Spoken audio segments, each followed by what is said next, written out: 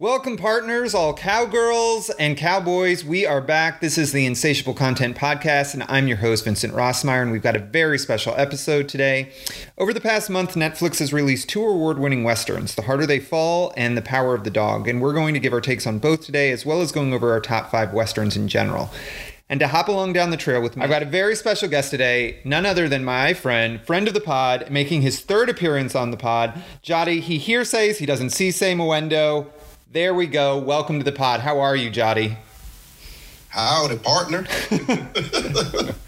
How's it going, man? Going well. This should be fun. So the spur which it will hopefully be the first of many puns on this show, for us to jump into this content was you kept texting me to watch The Harder They Fall, and I kept promising to do it and didn't, and I think it's been almost a month now, but finally watched it just this week, and along with The Power of the Dog, which is a new Jane Campion Western. She's a fairly well-known and respected director, but both of them are Netflix. Both have gotten a lot of award buzz. We're going to go over both today, and I think, at least for me, my reactions to these movies was about as different as can be, and not in the way I would have predicted. But anyway, Jody, you were the one that wanted to get me to watch The Harder They Fall. So what about it made you think that I needed to watch it?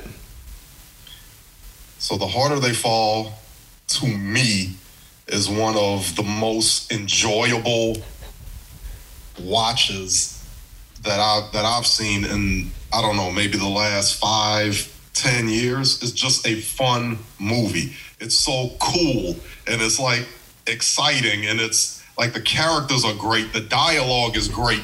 You know, like you find yourself rooting for both the good guys and the bad guys. You know, it's just a fun ride. And I just really, really appreciate it. For everything from the cinematography to the soundtrack, which is incredible. Soundtrack is just incredible. Pretty much everything about the movie to me is just great and enjoyable. Well, and for those of you who don't know, this is a new Western. It was number 1 on Netflix for quite a while, and stars an almost all-black cast, and is just what an incredible cast it is. Produced and like there's a lot of editorial, I think, oversight too from Jay-Z. But the soundtrack is like a mix of reggae, but it's not anachronistic. Like it's not something where, you know, the soundtrack is more contemporary music, but the movie is, I'd say, trying to hew to a very much like 1870s Western type vibe. It's not trying to, you know, do a Marie Antoinette thing where the characters are wearing Air Jordans and things like that. It definitely fits all the Western tropes. So it's a Western. Which is something that when we get to The Power of the Dog, I kind of quibble with it being called a Western. But this movie like fits all the Western tropes, you know. And you know, it having an all-black cast, you know, that is important. But I wouldn't say that this is like a black movie. No, you know? No. Like I think you could have put any different race of people in any of the roles, and it would have been... you wouldn't have to have changed much to the dialogue or to anything really, you know, and it still would have worked. Completely agree. And I mean, I think that's really cool that we're, you know, like that you're making that point that like, it's just a good movie. I actually really enjoyed this too. And I'm glad you recommended it. I'd had some other friends say that it gets like the beginning was good, but then it gets a little slow. I didn't find that at all. I mean, I think it has a lot of predictable beats that Westerns have. Like I sort of foresaw the ending coming, and I think like the thematic elements, the plot elements are a little light, as opposed to just sort of like John Wick being visually stunning and like having really good action sequences. But I thought it was tremendously enjoyable. And for like the quality of Netflix films has gone up so much. The fact that this is a Netflix movie, this like very well done. And to me could have like should have been in wide release. It was, I almost think like it would have been better to see in the theater just because the sound quality and the scenic atmospheric landscapes that were shown in the movie would have been better on the big screen. But like, just to give a little background, it stars Jonathan Majors as a character named Nat Love. It had his main nemesis is Idris Elba. Regina King is in this, and then to me, and I'd love to get into this with you, Jody. Zazie Beetz, who I saw first on Atlanta, and then Lakeith Stanfield are both in this. I want Lakeith Stanfield in everything. He's just my favorite actor. He reminds me of a friend from high school too, my friend Menlik. But he is just, because he just has this. He is like the coolest actor to watch. He just has a vibe that like, I don't know, like it just, I find him mesmerizing and charismatic in a way that few other actors, like I feel that way about. And of course, Idris Elba just is, you can't take your eyes off of him anytime he's on the screen. Right. Yeah. There was so much star power and charisma in this movie. You know, like what you were saying about Lakeith Stanfield. I thought this was his most charismatic role. Yep. I thought he came off best in this role.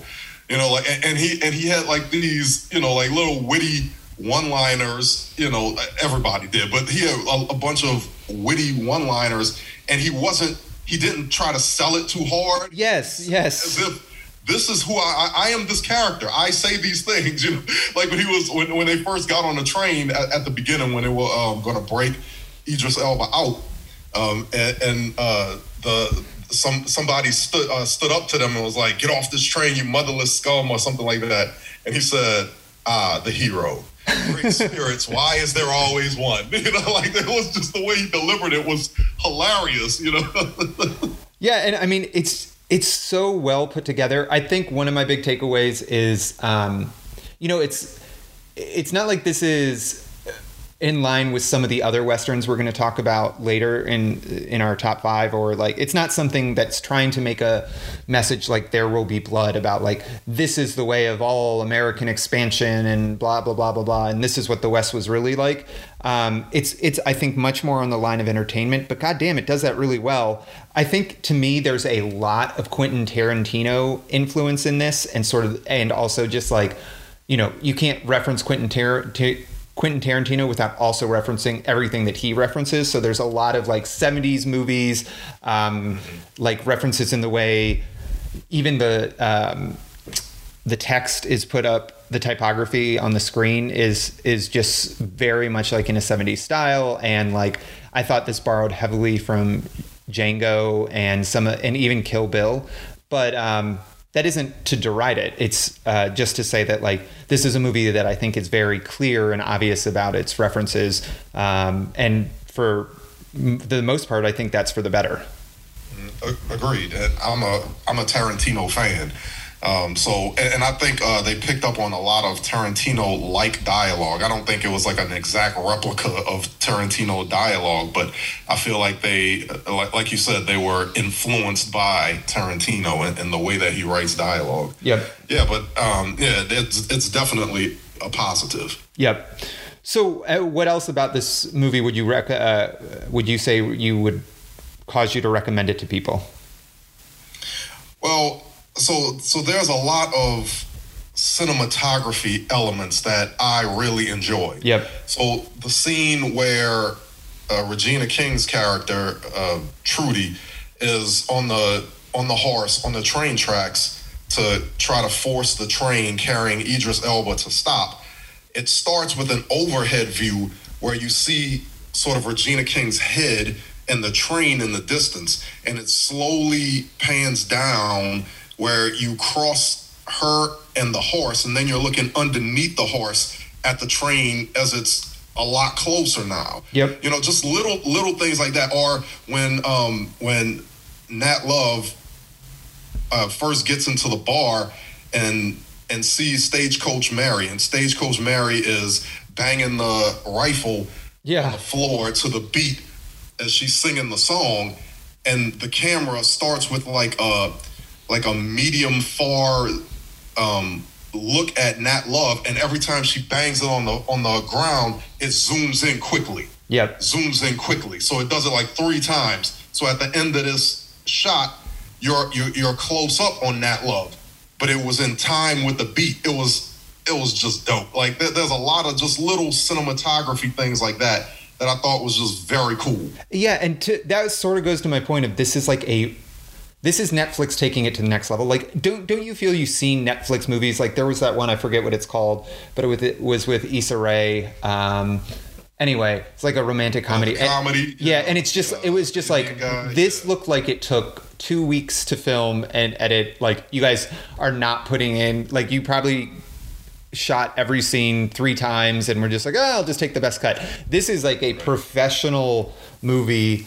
Oh, and we didn't even mention Delroy Lindo, who's just like the sheriff in this, and is awesome. I mean, I agree. It's just nice to see a professionally put together movie where everyone cares and is also like into it. And then, there's to the point of this being an all black cast, there are subtle things in there that I do think are very targeted to that audience. Like there's a train at the very beginning that gets hijacked that is called the C.A. Bozeman, which is a reference, of course, to Chadwick Boseman, who died last year, but is a very famous actor. So it's a very smart movie and just great entertainment. And there's just sometimes where it's like, when a perfect entertainment is done, like when something is done this perfectly, it's just like, you don't have to over critique it or anything like that.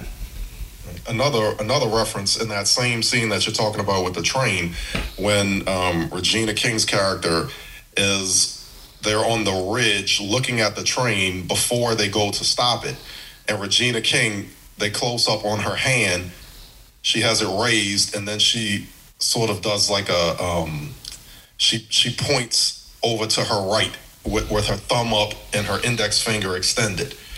And that harkens back to the movie Malcolm X, where when Malcolm brings the Fruit of Islam out to the police station to protest the police brutality incident that happened with one of their brothers. And they finally, Malcolm is satisfied that the brother is taken care of, and he disperses the Fruit of Islam by doing that exact same movement with his hand, There were little things like that as well that I thought were references to certain little black culture things. Yes, and there's little nuggets like that tucked in through the whole movie. It's really excellent. It's beautifully shot, as we said.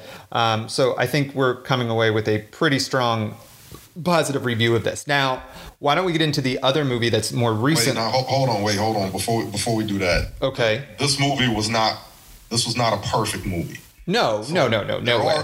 There are some issues that I had with the movie, the plot particularly. Oh, the plot. I mean, the ending is so clear. Like the whole thing is a revenge thing where it's like there's no the revenge is just like it propels the movie, but it's not ever really justified until the very end. And at the end, it's like, really? Okay. At least that was for me. I thought that was cool. Okay. I thought that was, because that part I did not really see coming.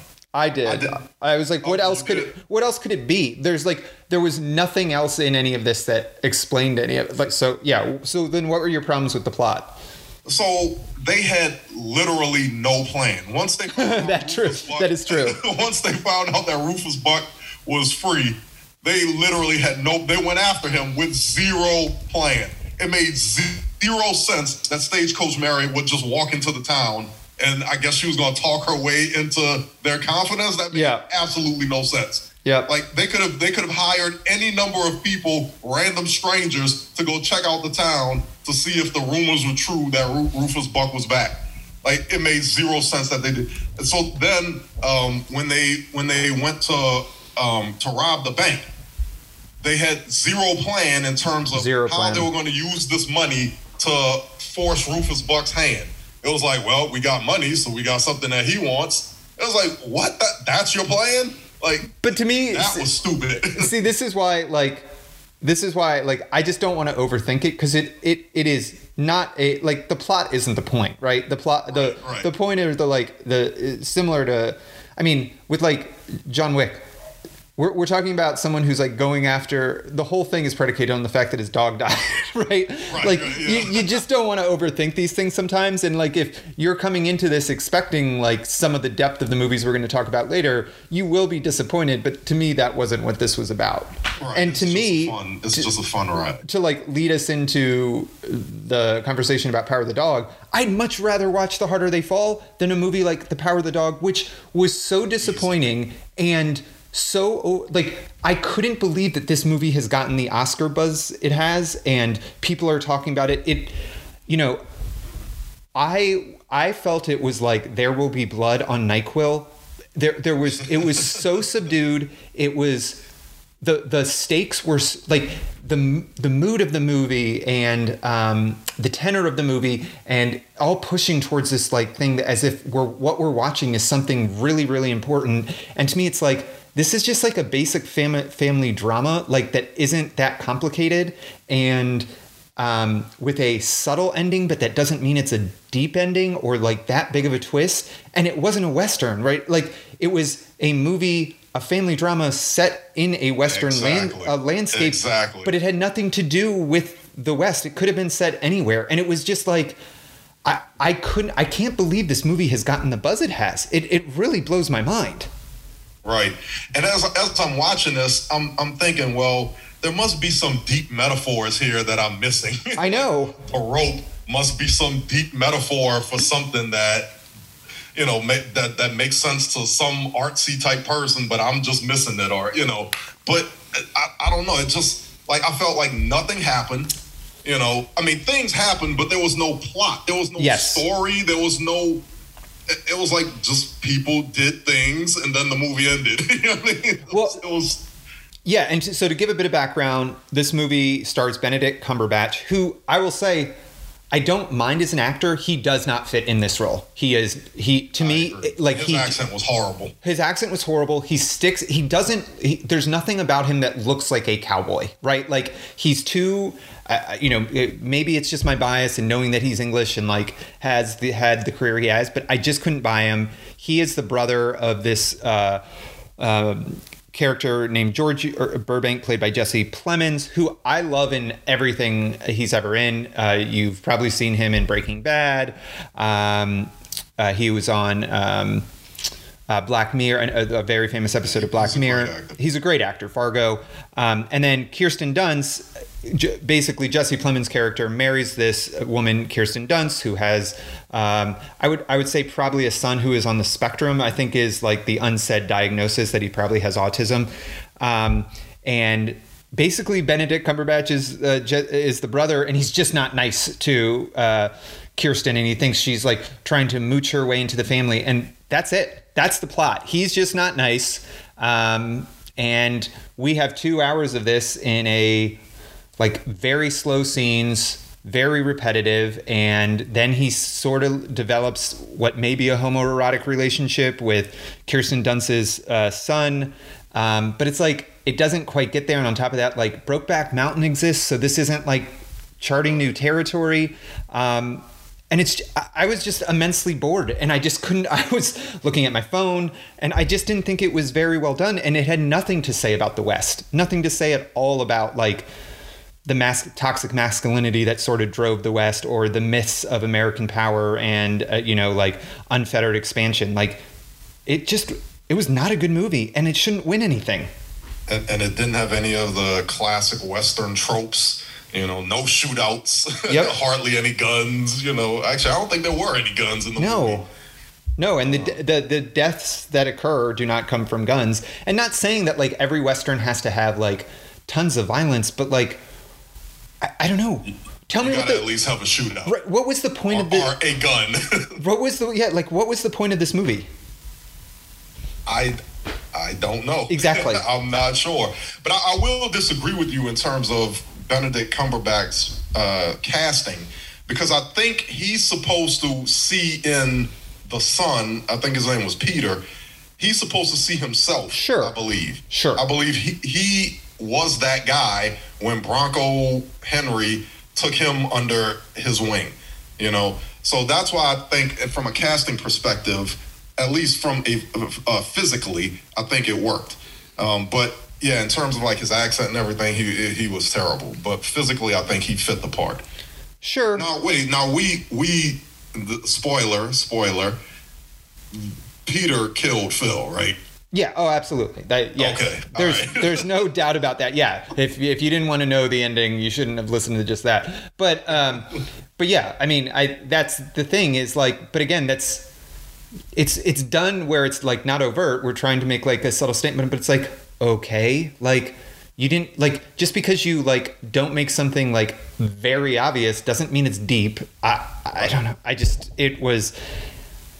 And also just the simplicity of it. It's like the brother character dies, Benedict Cumberbatch's character dies, and therefore everything is now better with their marriage, right? Like I was just like, okay, this is way too simple, and suddenly like her raging alcohol addiction is just cleared up. It just did not work for me. Yeah, it was pretty silly. I will say the movie did a good job of keeping tension. Yes. Between the characters throughout the whole movie. Like there was, like the whole movie I was expecting something to happen. You know, like based on the tension between the brother Phil, Benedict Cumberbatch's character, and the wife, Kirsten Dunst's character. You know, like I was expecting something to happen. And then the tension between Phil and the son Peter, you know, like there was early tension there, you know. Sure. So I was always, and then there was tension between the brothers as well. So but in terms of like holding a level of thriller-like tension, but I think that's all that the movie is. Yes. Well, I don't think there's anything more to the movie than that. And to me, part of that was just the fact that the soundtrack is pretty good. It's all done by, I believe, Johnny Green, with the guitarist from Radiohead, who does a lot of soundtracks. But like the tension was provided as much by the music. And if you have a different score, I don't think the tension would have been nearly as much. Anyway, why don't we now get into our top 5? So yeah, recommend Harder They Fall. Don't recommend Power of the Dog, but Power of the Dog will now just watch will probably win like Best Picture because that's the type of crap that the Oscars do. All right, so we're going to each give our top 5 Westerns. We'll try to do this relatively quickly since we went long on the 2 movie reviews. But just to like say, Westerns are one of my favorite genres. I've always been obsessed with the American West, whether it's novels or even studying it undergrad in American history. So I love this topic and I'm excited to hear your top 5 list. So what's number 5 for you? All right. Well, I have my list in no particular order. That's fine. I'm going to start with The Harder They Fall. I love this movie so much. I've seen it already like probably 6 or 7 times already. I love the movie. I can watch it anytime, any day.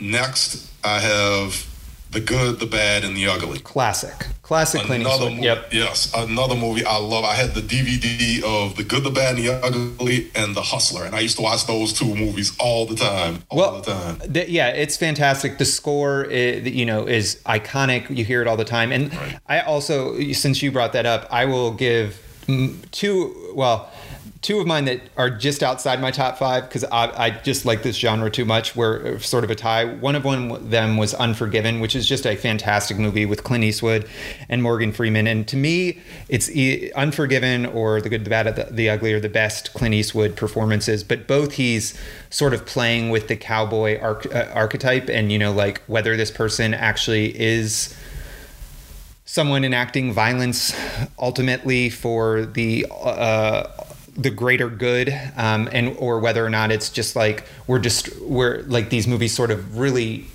scrape at the notion that American expansion and imperialism were necessarily benefits. And to that point too, the other one that just missed my top 5 list was High Noon, a very famous old Gary Cooper movie that I can't recommend enough. It's very short, but it's one of the best Westerns ever, and all about, has a very subtle pacifism message, and sort of really laying bare just how brutal the West could have been, and that it, the way we glorify the violence of the West maybe reflects something wrong with us as a society. Anyway, what else is in your top 5 list? I think Unforgiven is overrated. Oh, we can get into that at another time. Well, tell me why. I didn't think, and I haven't seen it in a long time. I saw it twice. I saw it the first time because everybody was raving about it. I watched it. I was like, okay, it was all right. It was it was a fine movie. And then I watched it again just to make sure, and I felt the same. Like, it was all right. But I mean, I'm gonna have to watch it again to give you more specifics about it. But I just wasn't that impressed with Unforgiven, especially the way that I think it won Best Picture. Everybody puts it in that top, they do, yeah, movies of all time. I just don't see it. And in fact, I'll watch it again just to have more specifics to give you. But when I watched it, I wasn't impressed. All right, that's fair. All right, so what else is on your list? All right, Tombstone. Good movie. Which, man, so many one-liners in Tombstone, and Doc Holliday, Val Kilmer's Doc Holliday, just an amazing character. Love that movie. No Country for Old Men. All right. Which I don't necessarily know is a Western. It's a Western. I think you put it in as a Western, so I was like, all right, well, if you're going to say it's a Western, I'm going to go with that. Well, and we can now jump into our discussion of this, because that's my number 1 Western of all time. It's one of my favorite movies. It's in my top 5 movies of all time. I think it's perfect, and I love the book, but I think this is like a better... The movie version is almost a better adaptation. It's the Coen brothers at their peak. Oh my God, this movie is perfect. Fantastic. It really is. The way that the tension builds in this movie to the very iconic scene with Woody Harrelson in a hotel in Texas about to be killed is just like, there are few movies where I have ever felt as tense as that, as I did in that movie. And it's just has some of the best performances ever. Javier Bardem is so fucking terrifying. So great. I mean, just that movie. Absolutely terrifying. And Josh Brolin really with this, like Josh Brolin just playing with this, like, are you doing something good? And do good things happen? Is there sense in this universe? Like, because that's really what the Javier Bardem character brings, is just this overriding like chaos. And he's just a chaos agent and saying like, there may not be meaning to anything. And violence may just happen without it having a larger meaning. And if that is the case, what does that say about our universe? And Tommy Lee Jones trying to make sense of all that. I'm sure most people listening to this have heard this movie. It's just fucking perfect. Yeah, it's a great movie. Did I say Butch Cassidy and the Sundance Kid? You didn't, but that is also on my list. Yeah, love that movie. That's another movie that I've seen probably, 20, 30 times. Excellent movie. The chemistry between Paul Newman and Robert Redford as Butch Cassidy and the Sundance Kid is just excellent. And it's another fun movie. I think it was the fun movie of its time. It's just a good watch, but it's also, I would say, like technically a good movie. Like there aren't like the stupid plot holes that that exist in The Harder They Fall. It's a good movie, great movie, and very famous and iconic in the way it's shot. Just amazing, like telescopic lens work. And yeah, I mean, it's Robert Redford and Paul Newman at their absolute peak. It's so much fun, the chemistry those two had on screen. The Sting is another movie with both of them that is fantastic. And this has a lot of... The Sting. Yeah, I know, exactly. It's a great movie. I mean, a lot of the same vibes there. And in some ways, that could almost be considered a Western movie. It has sort of elements of that, more of a heist movie. But yeah. Butch Cassidy is just fantastic. One other one on my list, the number 5 would have been Hell or High Water. This would be a more contemporary Western. It came out in 2016. Have you seen this, Jody? I don't think so. I think you'd love it. I don't think I have. I think you'd really, really love it. It's very smart. It's doing a lot to take on sort of